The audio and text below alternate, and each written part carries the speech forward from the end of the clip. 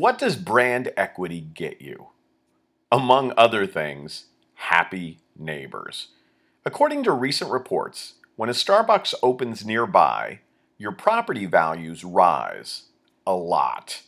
Before you think this phenomena occurs anytime a multinational company opens its doors in your vicinity, the research also shows that it's better to have Starbucks than Dunkin' Donuts. So, first to the details and then to the relevance for all of us who own or strive to improve the businesses with which we work.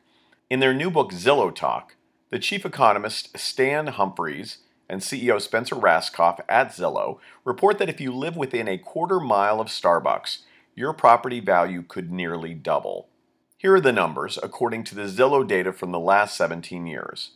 Homes near a Starbucks increased in value by 96%.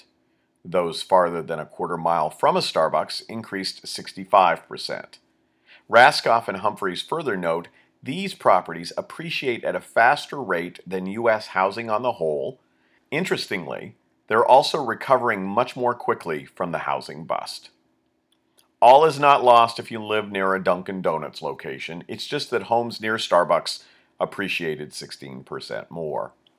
While real estate analysts can talk about the impact of Starbucks on gentrification or that Starbucks has more West Coast locations than Dunkin' Donuts, those debates are beyond my scope. My message is that great businesses lift up entire communities.